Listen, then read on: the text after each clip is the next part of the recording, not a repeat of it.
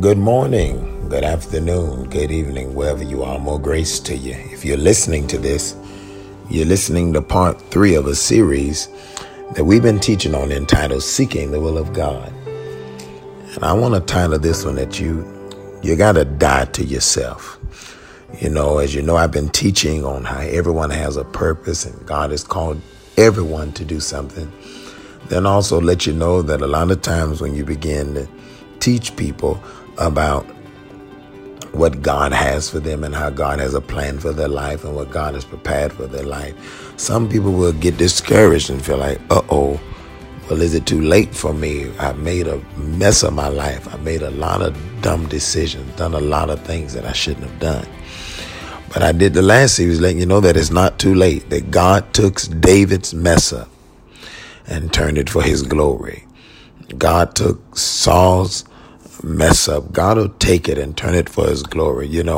All things work together for good to them that love God and to those who are the called according to his purpose.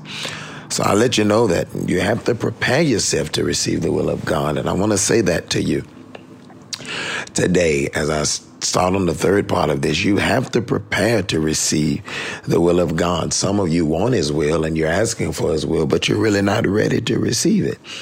Impatience is what affects a lot of people. They're not willing to wait. But God cannot show you everything at once. If God was to show you everything that he had planned for your life all at one time, I am sure many of us will start rebuking God. No, Lord, I'm not doing that. Are you sure that's what you want me to do? So God reveals his will to us step by step. I don't want to get ahead of myself, but Romans 12 says it like this: the good, acceptable, and then the perfect will of God. So God has to work on us so that we can make sure we fulfill his purpose and do it the right way, and we don't end up rebuking us because he has to prepare us to receive that thing that he's called us to do. Go with me to Romans, the 12th chapter. It's a very familiar passage, one that we all quote in the body of Christ. Many of you, if this is your first time hearing, if you've never heard Romans 12, you need to get out of the church you go to. The very familiar passage: I beseech you, therefore, brethren, by the mercies of God, that you present your bodies a living sacrifice, holy and acceptable unto God, which is your reasonable service. And be not conformed to this world, but be ye transformed by the renewing of your mind, that you may prove. And that's a very powerful word there, that you may prove what is that good and acceptable and perfect will of God. That word prove there means to make manifest to the physical senses. Romans chapter 12 said, if you want to know my will, if you want to make manifest the good, the acceptable, and perfect will of God, if you want to make it manifest, the Bible declares that the first thing you got to do is you got to present your body a living sacrifice. And a lot of us, when we ask this question, we say, well, we go in prayer and we say, Lord, what do you want me to do? What have you called me to do? And we think that our calling or our purpose is our vocation, whether it's to be a teacher, whether it's to be a banker, whether it's to be a computer specialist, a beautician, whatever it is. That's what we think our purpose is, or our calling is, or what we've been assigned to do. But I want you to see that God's will is not for you to be a basketball player. God's will is not for you to be a millionaire. The purpose of God on your life is not for you to be a teacher, a doctor, a lawyer, even a preacher. That the purpose of God for your life is to be a living sacrifice. That God's not after what you can do for him, but he wants you. And this is very key because we live in a society that is full of religion, and we're trying to do for God and work for God so we can feel valuable and feel like we're worth something or feel like we're doing something. But I want to let you know that God is not after what you can do. He's after you. God wants you. And if you don't be careful, we can become human doings and not human beings, because we are so fascinated on what I can do for God. What can I do to make God happy? What can I do for him? But God wants every believer to live this way. He wants you to live in a way that you present your body a living sacrifice, because if he can get you, then he can use you. Does that make sense?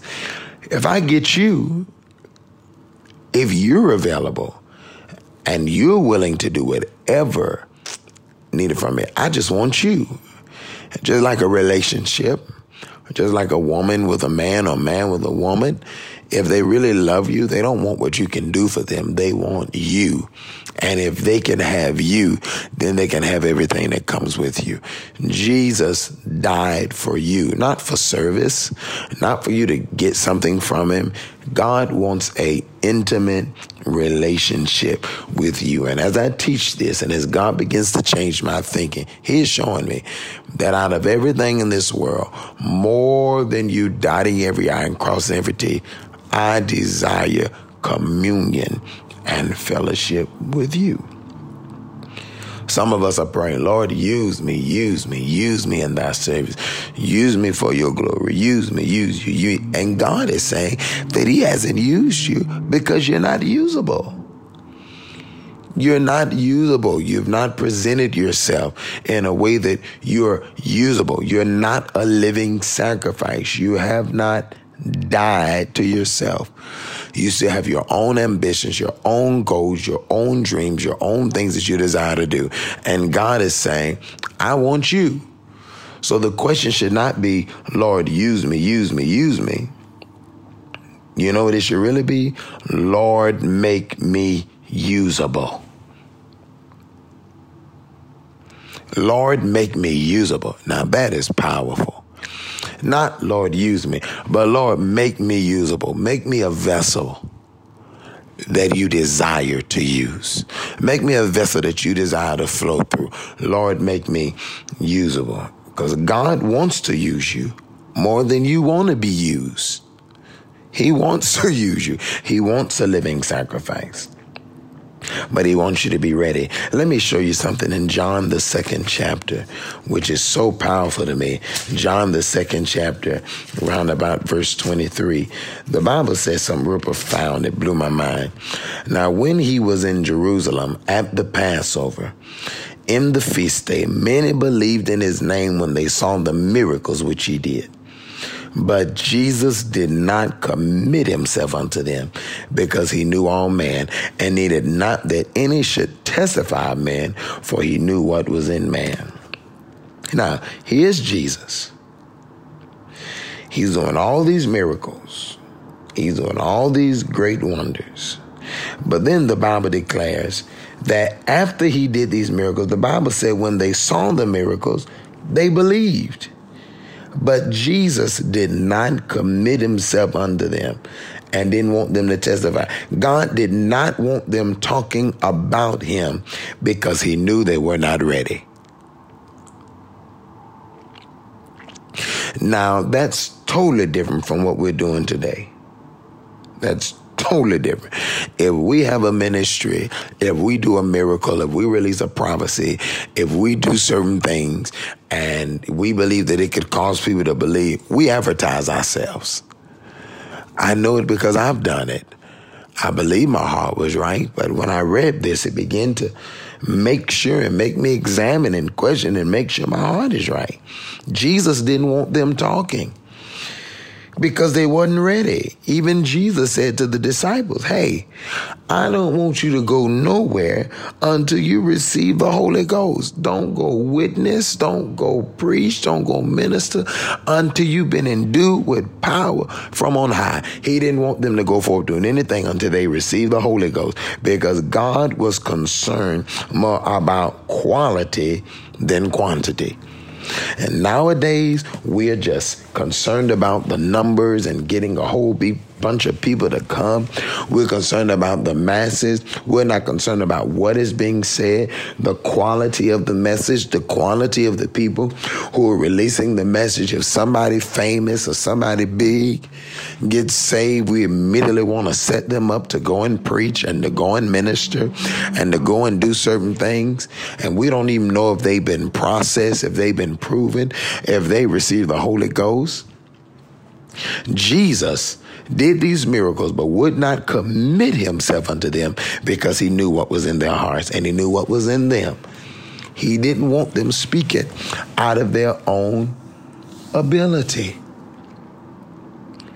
And this is very powerful because so many of us are depending on our money and depending on our riches, and we depend on big names, and we say, ooh, if this person gets saved, a whole lot of people will come to Christ. But the question is, if they're not processed and they fall away, how many people will we lose? As a result of we just putting somebody up there that would never process and never went through the proper thing that they should go through in order to go forth in ministry. The Bible says, if any man have a ministry, let him wait on it, that you must make full proof of your ministry. But this is something that has to be taught and that a lot of us don't understand. And I don't want to get on to something else. But Jesus was concerned about quality because he didn't want them speaking out of their own ability. So he said, don't you say nothing until you've been endued with power from the Holy Ghost. Because God wants you more than service, more than what you can do for him. He wants you. And God wants you to humble yourself and become a living sacrifice. Why would God reveal his purpose to you if he doesn't have your heart? Why would God show you the things that he's planned for you if you're not humbly submitted and he doesn't have your heart? Does that make sense?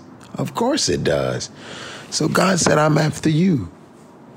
And this is very important because we're putting people in ministry and we're ready to go forth and we've not become a living sacrifice. And you're not dead to yourself because the minute you get on course and the minute you find your purpose, the minute you find the will of God for your life, okay, yes, it will bring peace. Yes, it will bring satisfaction. Yes, it will feel good to be walking in his will. Of course it will. But a target gets on your back.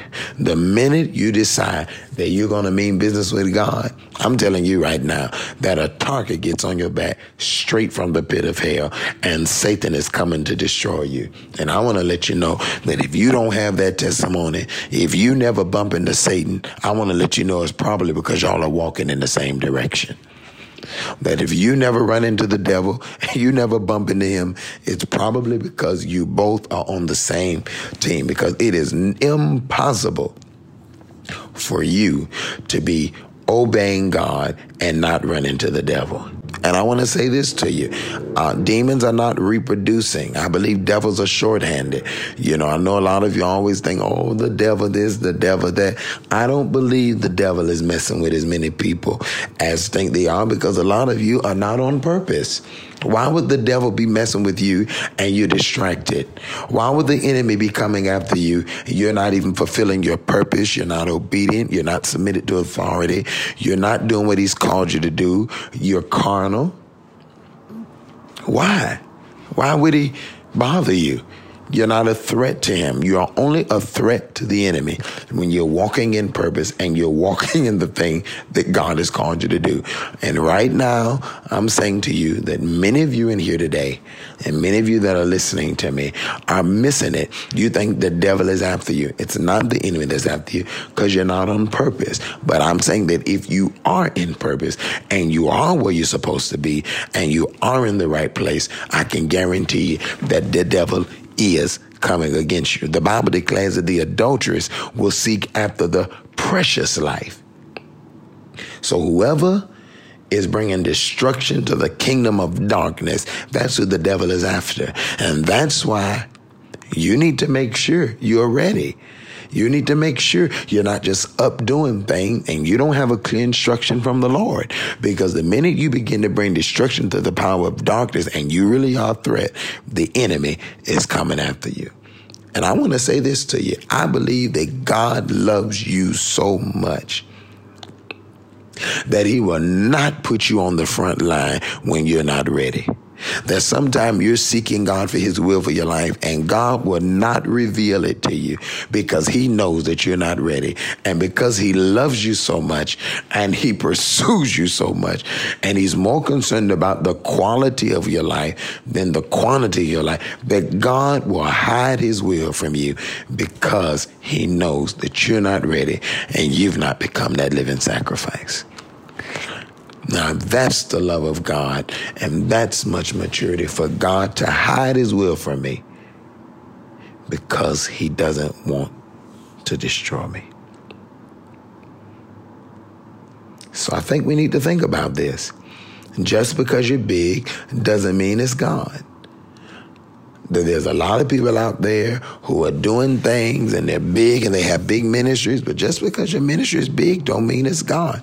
I mean, I can easily compromise. You know, the gift of God in my life, God shows me things. You that have been connected, you see me prophesy and many things national.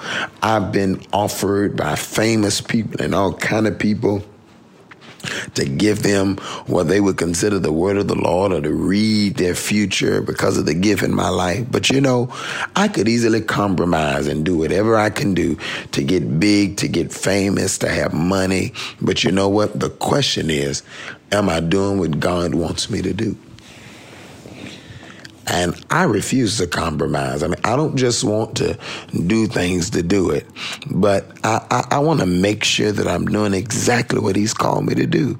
And in order for you to get to that place, you got to become a living sacrifice, which is his will. That's the will of God for your life. Lord, what is your will? God said, my will for your life is that you become a living sacrifice, that you die to yourself, die to your ambitions, and say, Lord, here am I. You die to it. You don't even matter anymore. Lord, this is what I want to do. This is what I would like to do. But you know what? My life is all about serving you. I want you to have me. More than money, more than houses. I want you to have me. I desire intimacy with you, and I want to become a living sacrifice. Now, what is a sacrifice? God said you got to become a living sacrifice. Well, you say, Lord, here am I. A sacrifice is something that is placed on the altar at the mercy of the sacrificer. If you become a living sacrifice, you're no longer in control. You got to die. You can't lay on an altar and be a sacrifice and be sitting up there fussing. You're at the mercy of the person who's sacrificing you.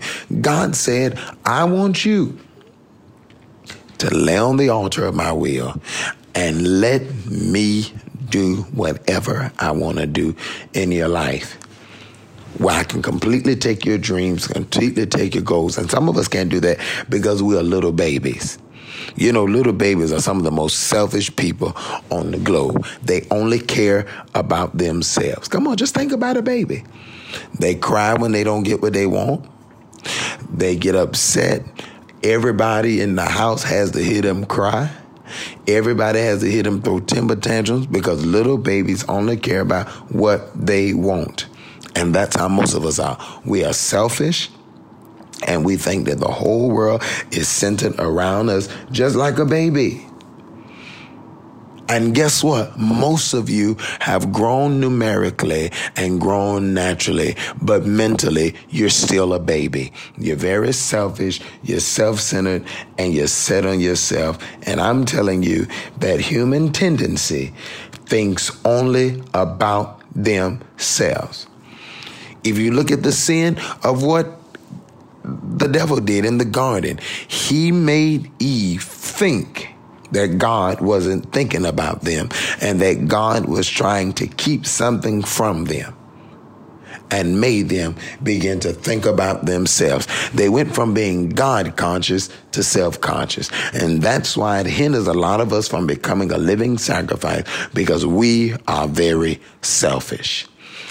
Now, there's a whole lot more to this message that I want to give to you, but of course, I only do these for a certain amount of time. I want you to call the ministry, Brian Carn Ministries. You can go on the website, do whatever you have to do. Call the ministry.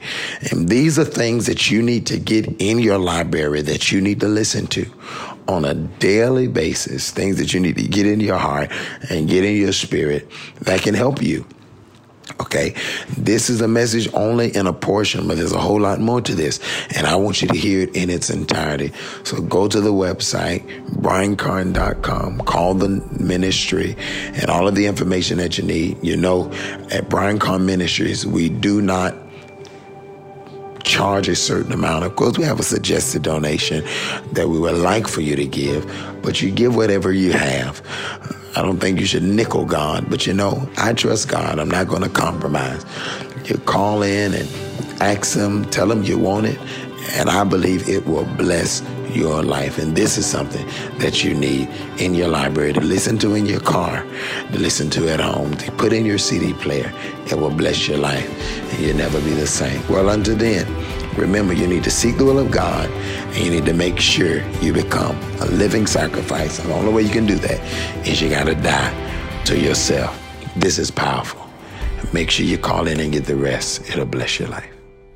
Thank you for listening to the Prophetic Podcast with Prophet Brian Carn. Stay tuned for next week's podcast and visit briancarn.com for more information and to sow a seed into the ministry. To receive this message in its entirety, call 1-855-984-2276 or 1-833-522-5433. More grace. We're excited about your future.